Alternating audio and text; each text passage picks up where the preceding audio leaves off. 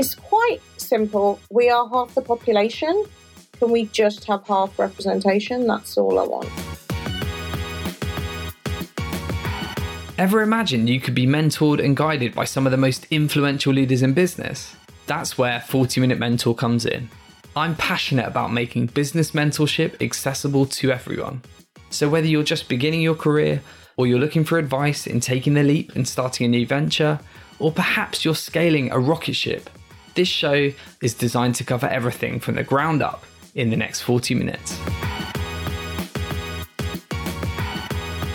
Welcome back to Series 6 of our 40-Minute Mentor podcast. As much as we've enjoyed our summer break, we are so excited to kick off this brand new series and for you to listen to the incredible conversations we have lined up for you, including today's episode.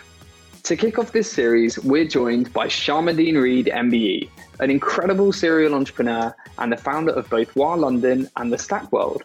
It's not every day you get to speak to someone as humble and honest who will give you the real truth about launching your own business. And in today's episode, we dive into how the Stack World was launched right in the middle of a global pandemic, why it's so crucial to remove ego from business, and how despite the shift in the right direction, we're still a long way off from achieving gender equality. I absolutely love talking to Sharmadean, and I know that any aspiring entrepreneurs will gain so much insight from this episode. And if you do enjoy it, please do leave us a review on the podcast platform of your choice. We always love hearing from you. So with all that said, please sit back, relax, and enjoy today's insightful conversation with the wonderful Sharmadean Reid. Hi Sharmadean, welcome to the 40-Minute Mentor. It's a real pleasure to have you on the pod.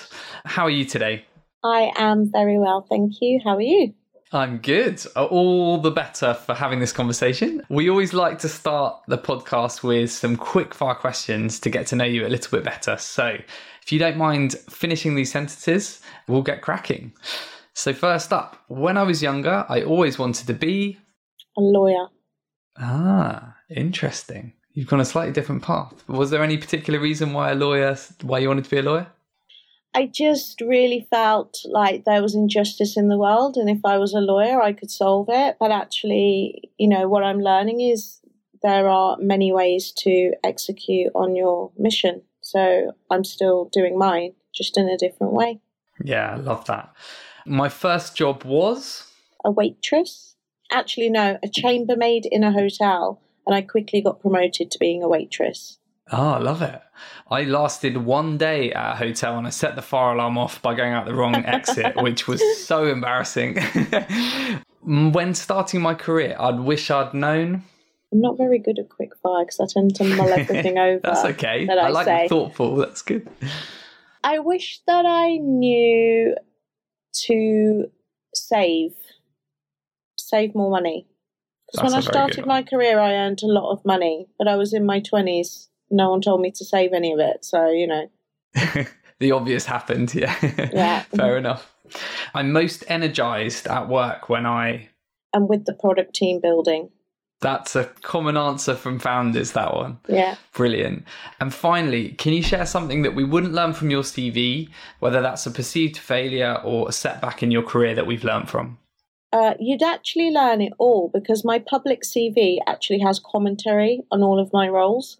My commentary being that, when I was a stylist and a consultant, I often wanted to go back to university and I was done, I had this very much push and pull between earning and learning, and I just constantly tried to do both and it didn't work out. So you have to pick one. Awesome. Thank you very much, Sharmadean. Well, great to get a snapshot into you, but we're going to dig into it, your career in a bit more detail now. And you've had such a varied career, seemingly have moved very effortlessly between different things, and there's been a strong theme of empowering women throughout.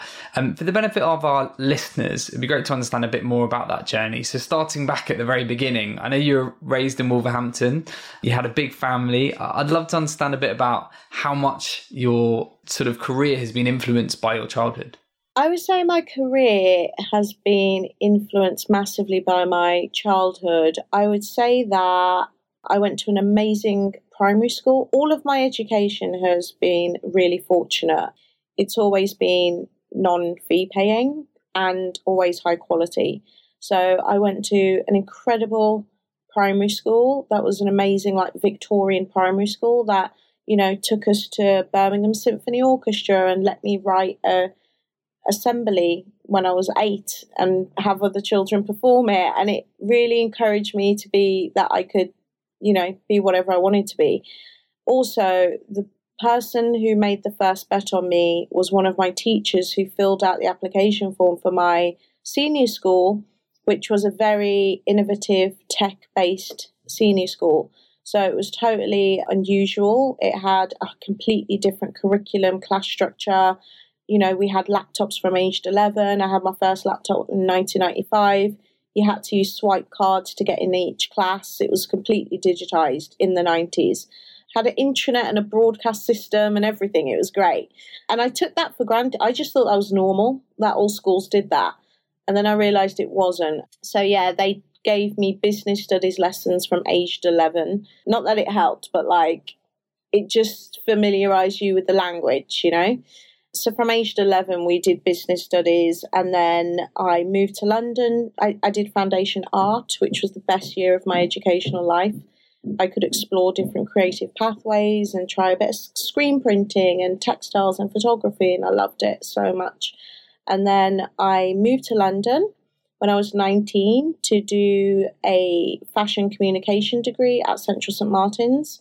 When I got there, I found that I spent so many years prepping for that degree that I actually got there and kind of knew so much that I had loads of free time.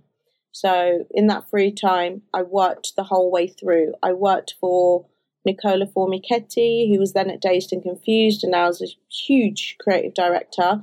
I worked for Kim Jones, who's also a huge creative director, at, you know, smashing it. Yeah, I don't know. I've been quite lucky at every step of that part. And then what happened was when I graduated and started working, I was traveling the world doing shoots, fashion shoots. And I realized that in 2008 in London, there were no really interesting retail concepts in beauty, but there were so many in Asia and in America. 2008, there was no flat white, no Instagram. No influencers. Do you know what I mean? It was a very different landscape. Life before influencers. Yeah, life before flat whites and influencers. So I thought, with my money, because I told you I was earning loads of money, I didn't really know what to do with it. I was like, I'm going to open a shop, like a nail salon, and it's going to be like, you know, a clubhouse for my friends. So I opened it, and it just took off like crazy. And that's basically the start of my entrepreneurial journey, was with a nail salon that really changed culture, not only in beauty, but in the whole women's entrepreneurial movement. I realized that it was quite unique to be 24 and have a shop in, you know, Zone 2 in London in that way. And a lot of people were inspired by that journey, even more than the nails themselves. So even though we had this fully functioning, amazing nail salon, it kind of became the mecca for anyone who wanted to start their own business and just kind of pick up on that energy, that vibe. And I realized that actually what the salon did was connect like-minded women. That it was like you were into something a bit alternative, a bit cool. You go to what, you knew that you would meet someone else there who kind of was like you. But then I saw a really growing tech scene in London. So now we're talking like 2009, 10, super early.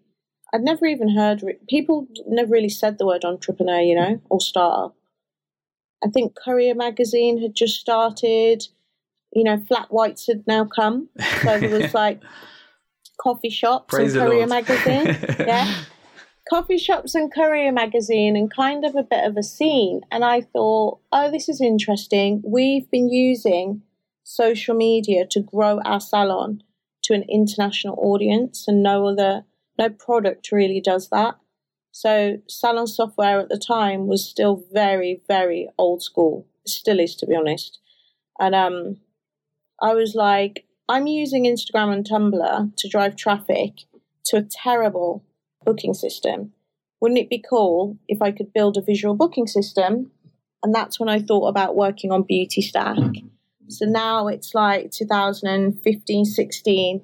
I was just developing my thesis, thinking about like learning essentially about startups. I would go to all of these different talks and stuff and be familiarizing myself with that. And then in 2000 and I think 17, 18, I was like, okay, I'm going to do this. And then I met my co-founders and we started building software. And then that took us up to the pandemic, which was terrible. So then we pivoted and now we're at the stack. Wow. And we're gonna come on to talk about that. I mean, what a story. I mean, One L's itself kind of clearly developed very quickly into this big, successful global brand. You earned an MBE for services to beauty along the way. Were you ready for the kind of pace of growth of that? And what were some of those lessons learned from the scaling of your first business? Because you were a first-time entrepreneur, I guess. And, many people listening to this will probably be at a similar sort of stage. So we'd love to hear what challenges you overcame. I've tried to forget about it, and now you've just reminded me about it. So sorry, the trauma, the PTSD of scaling. Yeah. The PTSD.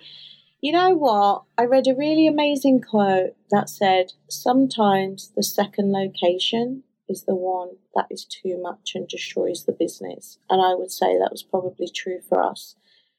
By that I mean, I wasn't ready at all, is the complete truth. I had huge burnout in 2013. I moved back to my hometown.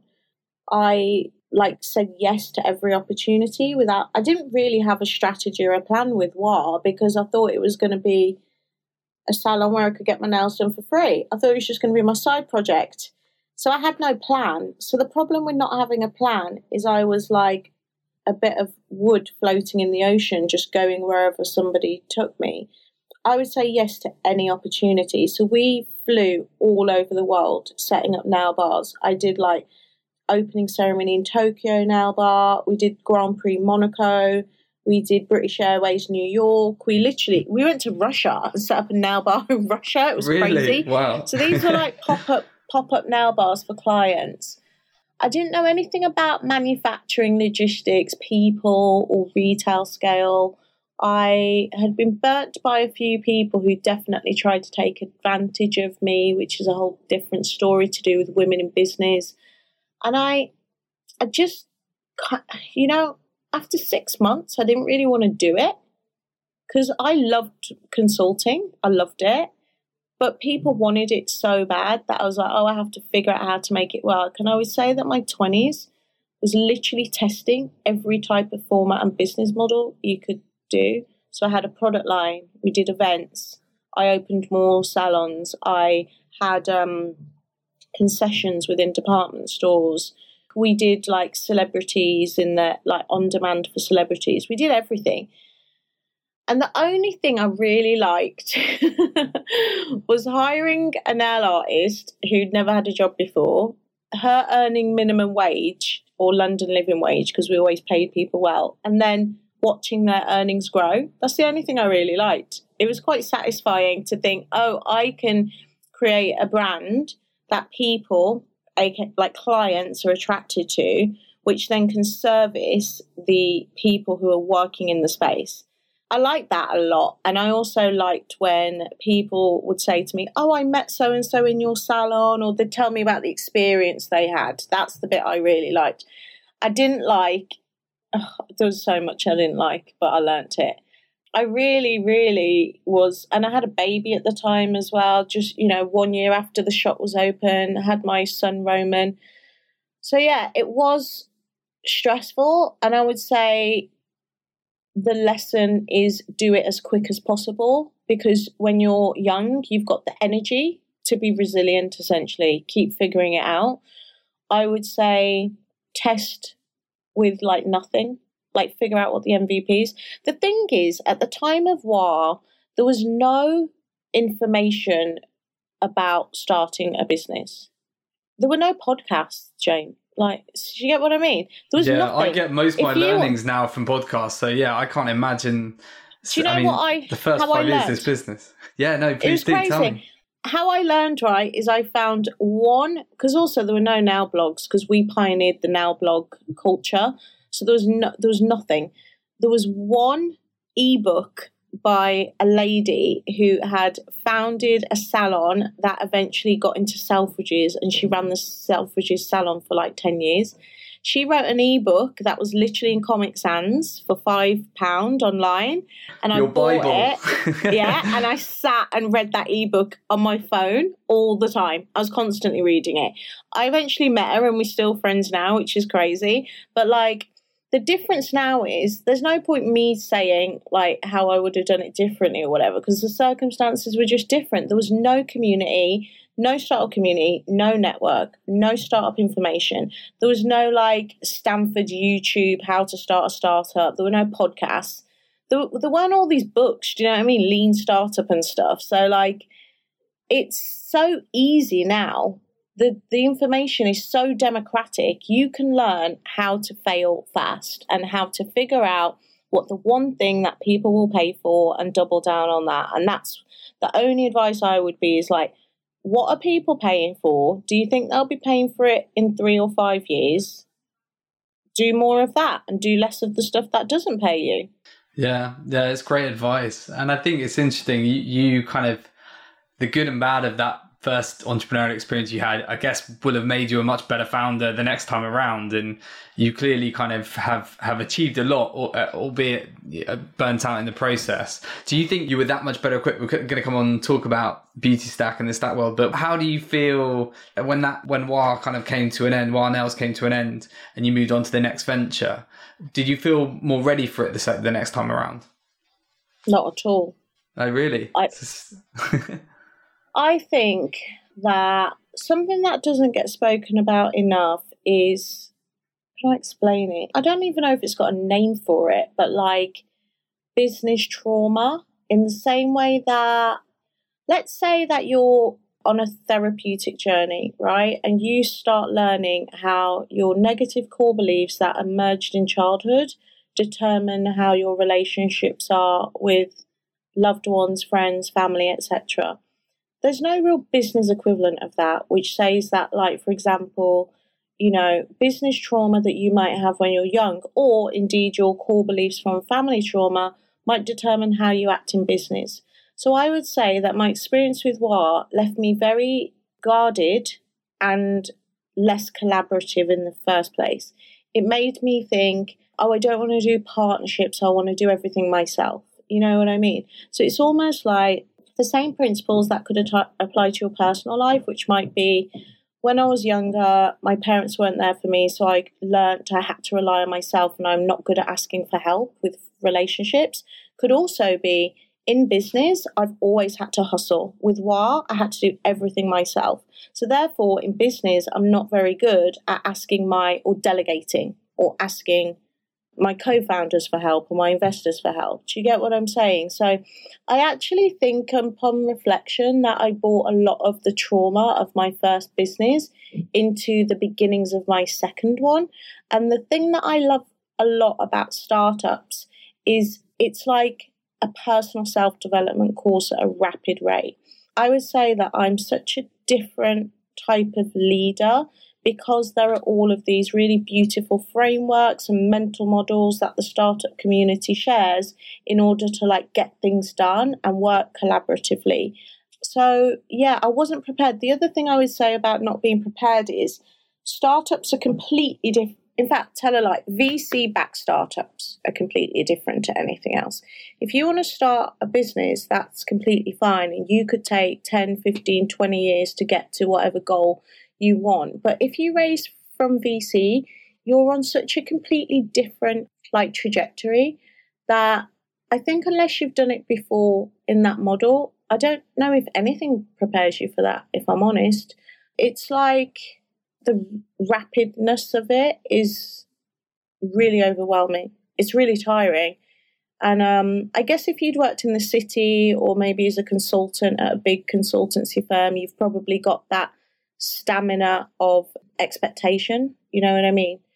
But I think if you've just started like a normal small business, it's not the same, and people need to really understand that. That's great advice, and thank you for your honesty on that. There's some really interesting learnings there, I think, for anyone listening to this, with aspirations of raising from it's a full-on process, isn't it? You touched upon your leadership style has evolved over the years, and I can totally understand the trauma from your first experiences can kind of fall into the next ones.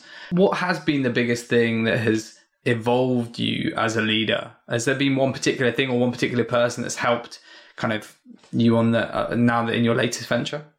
I'm a bit of a magpie of information, and I get lots of different concepts. It's almost like they're in my subconscious because I'm not even thinking about them, and then all of a sudden there'll be like a kernel of a nugget of information that I'm like, oh yeah, that's what it is.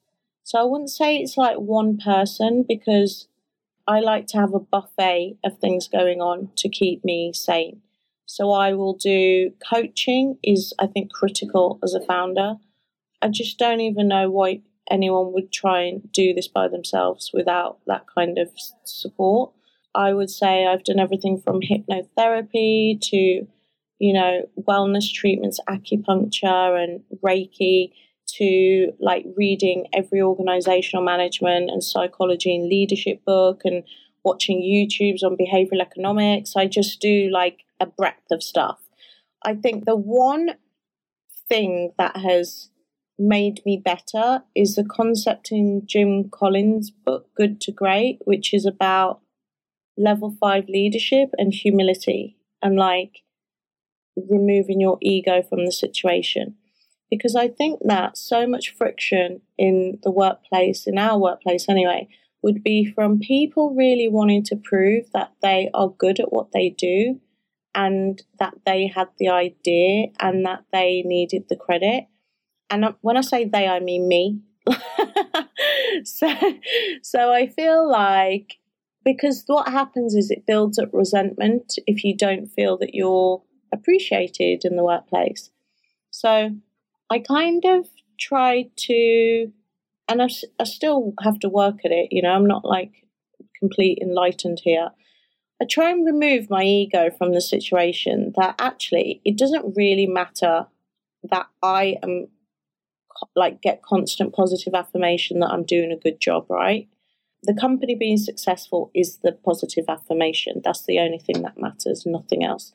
So if I'm in a meeting, I will try and always call out and give credit to whoever's done the relevant piece of work. I don't need to explain. There's so many times, for example, if somebody, our team has been with us for a long time actually, but when we were first starting and people were kind of coming and going as we kind of found our right cultural fit, if I was to let someone go, I'd want to give them a mini lecture on what my thoughts were on their career. And I was like, that's your ego. You don't need to do that. Do you know what I mean? So, yeah, I would say the idea of humility in level 5 leadership and knowing it's not about you, it's about the company being successful, and that's your only responsibility, is the thing I always go back to. Thank you, Sharmadean. I feel like we've got to talk about your latest venture, the Stat World, and I'd love to learn a bit about how it came about and how you've managed this in very trying times over the last 18 months with the pandemic. I'm sure our listeners would be fascinated to learn all about it. Yeah, it was really stressful, to be honest. So like everybody in March, we just thought this was going to be a little 3-week thing. We had raised quite a large seed, a flashy seed. We had been in a closed beta group for 2019. We'd worked through all the kinks and the bugs. We were about to do open access in 2020, and then the pandemic hit. And it was funny actually, because I was just looking at the stats for a debt that we're doing, and we still grew 60% on the year before, even with the pandemic, with no. That's amazing. Yeah. Amazing, but not. It's funny because you can be drowning in self-pity, and then you look at the data and the data is actually positive. But, yeah, I was telling a negative story because that's how it felt, but actually it was good. We even really, in the pandemic, we couldn't do anything because beauty had been closed for probably 16 months in total, I think. 14 months beauty had been closed. So imagine 14 months of runway, right? Just like, let me set fire to it. Oh, God, yeah. It's a bit like how I feel about our office that no one's been in for the last 18 months. It's just painful. Same. So it was really painful. But what we did was, during the pandemic, we offered business classes and like Zoom networking events for our users. When we released open access and anyone could sign up, we got like 1,800 supplier signups, you know, which is like 10% of what like some of the biggest players in Europe are in the space of a few months. So, you know, it was exciting, but we couldn't do anything. So I started thinking, okay, what else can we do? What can we do to keep everyone motivated? Because the mental health amongst our community was really bad as well, because they are financially insecure. They're beauty therapists. You know what I mean? So we did these business events and people bloody loved it. And I charged for them really random figures to see what people would pay for. And we did our first event. It was like £45 and like 400 people signed up to it. And I was like, that's crazy. And we're pre-revenue. And people are going to pay for this Zoom event, like maybe we should be doing this. But I still thought I was going to build a big marketplace, and I thought the pandemic was only going to be a few weeks. So I would say if this were to happen again, I would have pivoted way quicker. It's funny, actually, because I was talking to an investor the other day who asked the question. He was like, we had a startup that was in the restaurant business and the revenue went to zero. And within a month, they had home delivery, blah, blah, blah, going. He was like, what took you so long? And I said, has that founder started a startup before? And he went, yeah, he's a third-time founder, da, da, da. And I was like, well, surprise, a bloody surprise. Like, you know what I mean? Yeah. This is my first ever economic crisis as a business owner. I've never experienced this before. I've never experienced, not just as a business owner, but we as a generation are completely fortunate in the West to have never been through any sort of world crisis. Like as a, you know, young, even the 2008 crisis didn't, like I wasn't part of the economic landscape in that time. It didn't really affect me in that way. So I was like, so this is my first big world event, my first big economic crisis, my first startup. Like, of course, next time I'll know to pivot quicker. Yeah, totally. So yeah, just to go back. So by August, I was a bit also twiddling my thumbs a little bit, and I was thinking about how women had been very adversely affected by the pandemic. McKinsey did an incredible report on it, how COVID had affected women more. You know, a third of working mothers had lost their jobs due to lack of childcare, etc. And I was thinking about how none of the media outlets are talking about this, and our audience were becoming really receptive to political news as well as business news. And I started thinking about making a women's newspaper as a thought exercise, right? Like a thought experiment. Like, what would a newspaper look like if it was exactly the same, but the headlines were written for women? But then August, lockdown was lifted. So we were like back in business, had the biggest growth of GMV we'd ever had in the company, like 3 times the year before for August. And then the lockdown got announced again and it went back down to 0. And I was like, oh my God. So September, I was just like, do you know what? I started talking to people about the paper, calling it the stack. I did a basic deck. I was like, the stack. We drop the beauty. We go beyond beauty. We serve all women in business across various categories. Because the other insight was that business coaches, wellness, therapy had shot up as categories on the platform, like during the pandemic, right? So I was like, right, the stack world, what is it? I didn't really know, if I'm honest, and I've only just figured it out the other day. So tell our listeners. So where I'm at now with the stack world is that we have created this network of mission-driven women. They pay for membership. We've now got over 1,200 paying members in 5 months. It's been growing at you know, 39% month-on-month average growth rate, but that includes launch. So I would say roughly, without a launch, like 26% month-on-month. It's been really good. But what I'm realising is they all want to sell. They all want to sell their stuff to each other. So actually, we've always wanted to be a marketplace for the women's economy. So I would say now that the Stack is essentially a community-led global marketplace for the women's creator economy. What we do is we use the business events, we use the politics, the news as our acquisition channel. So people come in to read this content. We don't use ads. We've spent no money on paid media whatsoever. So we write this incredible content with brilliant journalists. People come to the platform. They believe in what we stand for. They sign up to become members. They access content. They connect with other members. And now our next step in this journey is to build groups that they can basically get recurring revenue from. So I guess like OnlyFans for women entrepreneurs is like, love that. You know what I mean? Like that. Yeah, but with awesome. But we give them a ready-made client base because we have the membership community. So a lot of these creator economy platforms rely on the creator to already have an audience. They don't necessarily help them grow their audience. You know, it's actually quite hard to find people on like Gumroad or Patreon or anything that is like, if you just want to discover.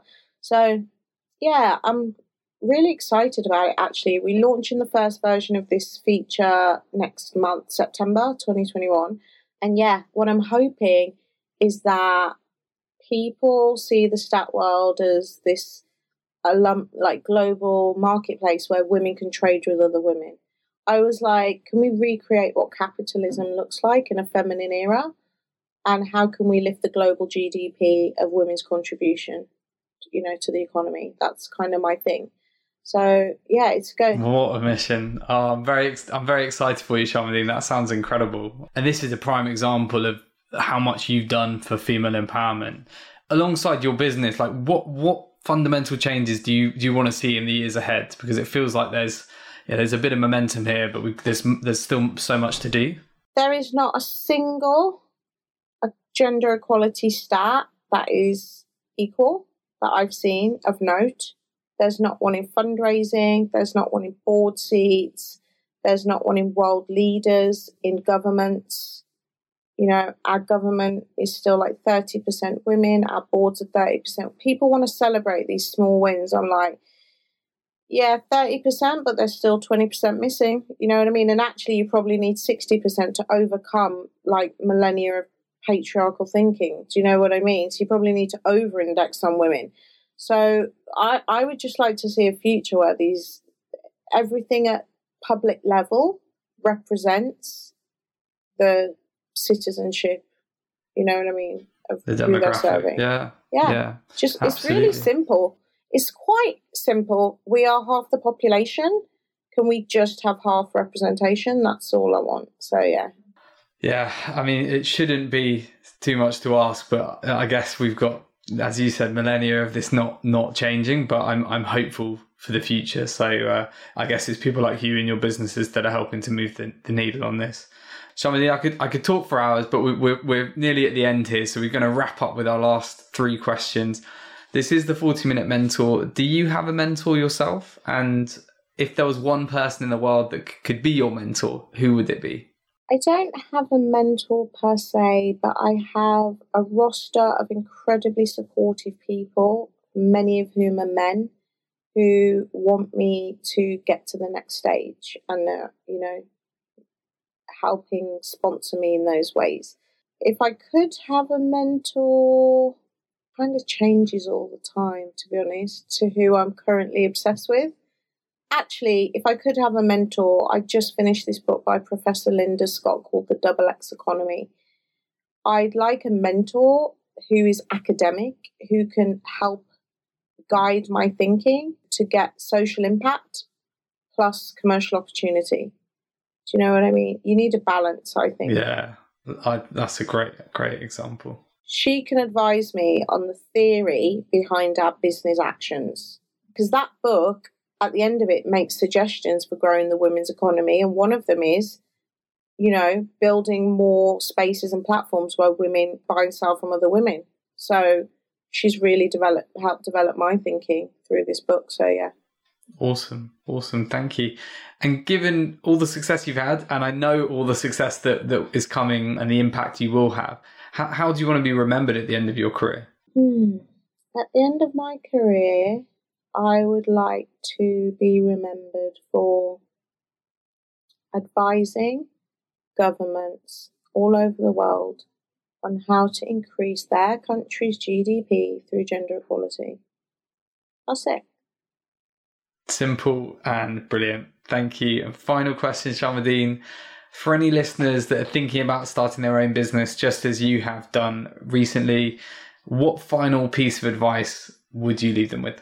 Ensure that you nourish your own personal development as well as the growth of your business, because if you don't look after yourself, you can't think clearly to develop what that next big idea is. Amazing. Sharmadean, it's been an absolute pleasure. Thank you so much for joining us on the 40 Minute Mentor, and wish you all the very best for the year ahead. I'm sure it's going to be a very exciting one. Thank you. Thanks so much. I really hope that you enjoyed that episode of the 40 Minute Mentor, and if you did, please leave us a review and tell your friends so we can continue to bring you awesome interviews from inspiring entrepreneurs and business leaders. Please also feel free to reach out at info@jbmc.co.uk. Thanks again for all your support.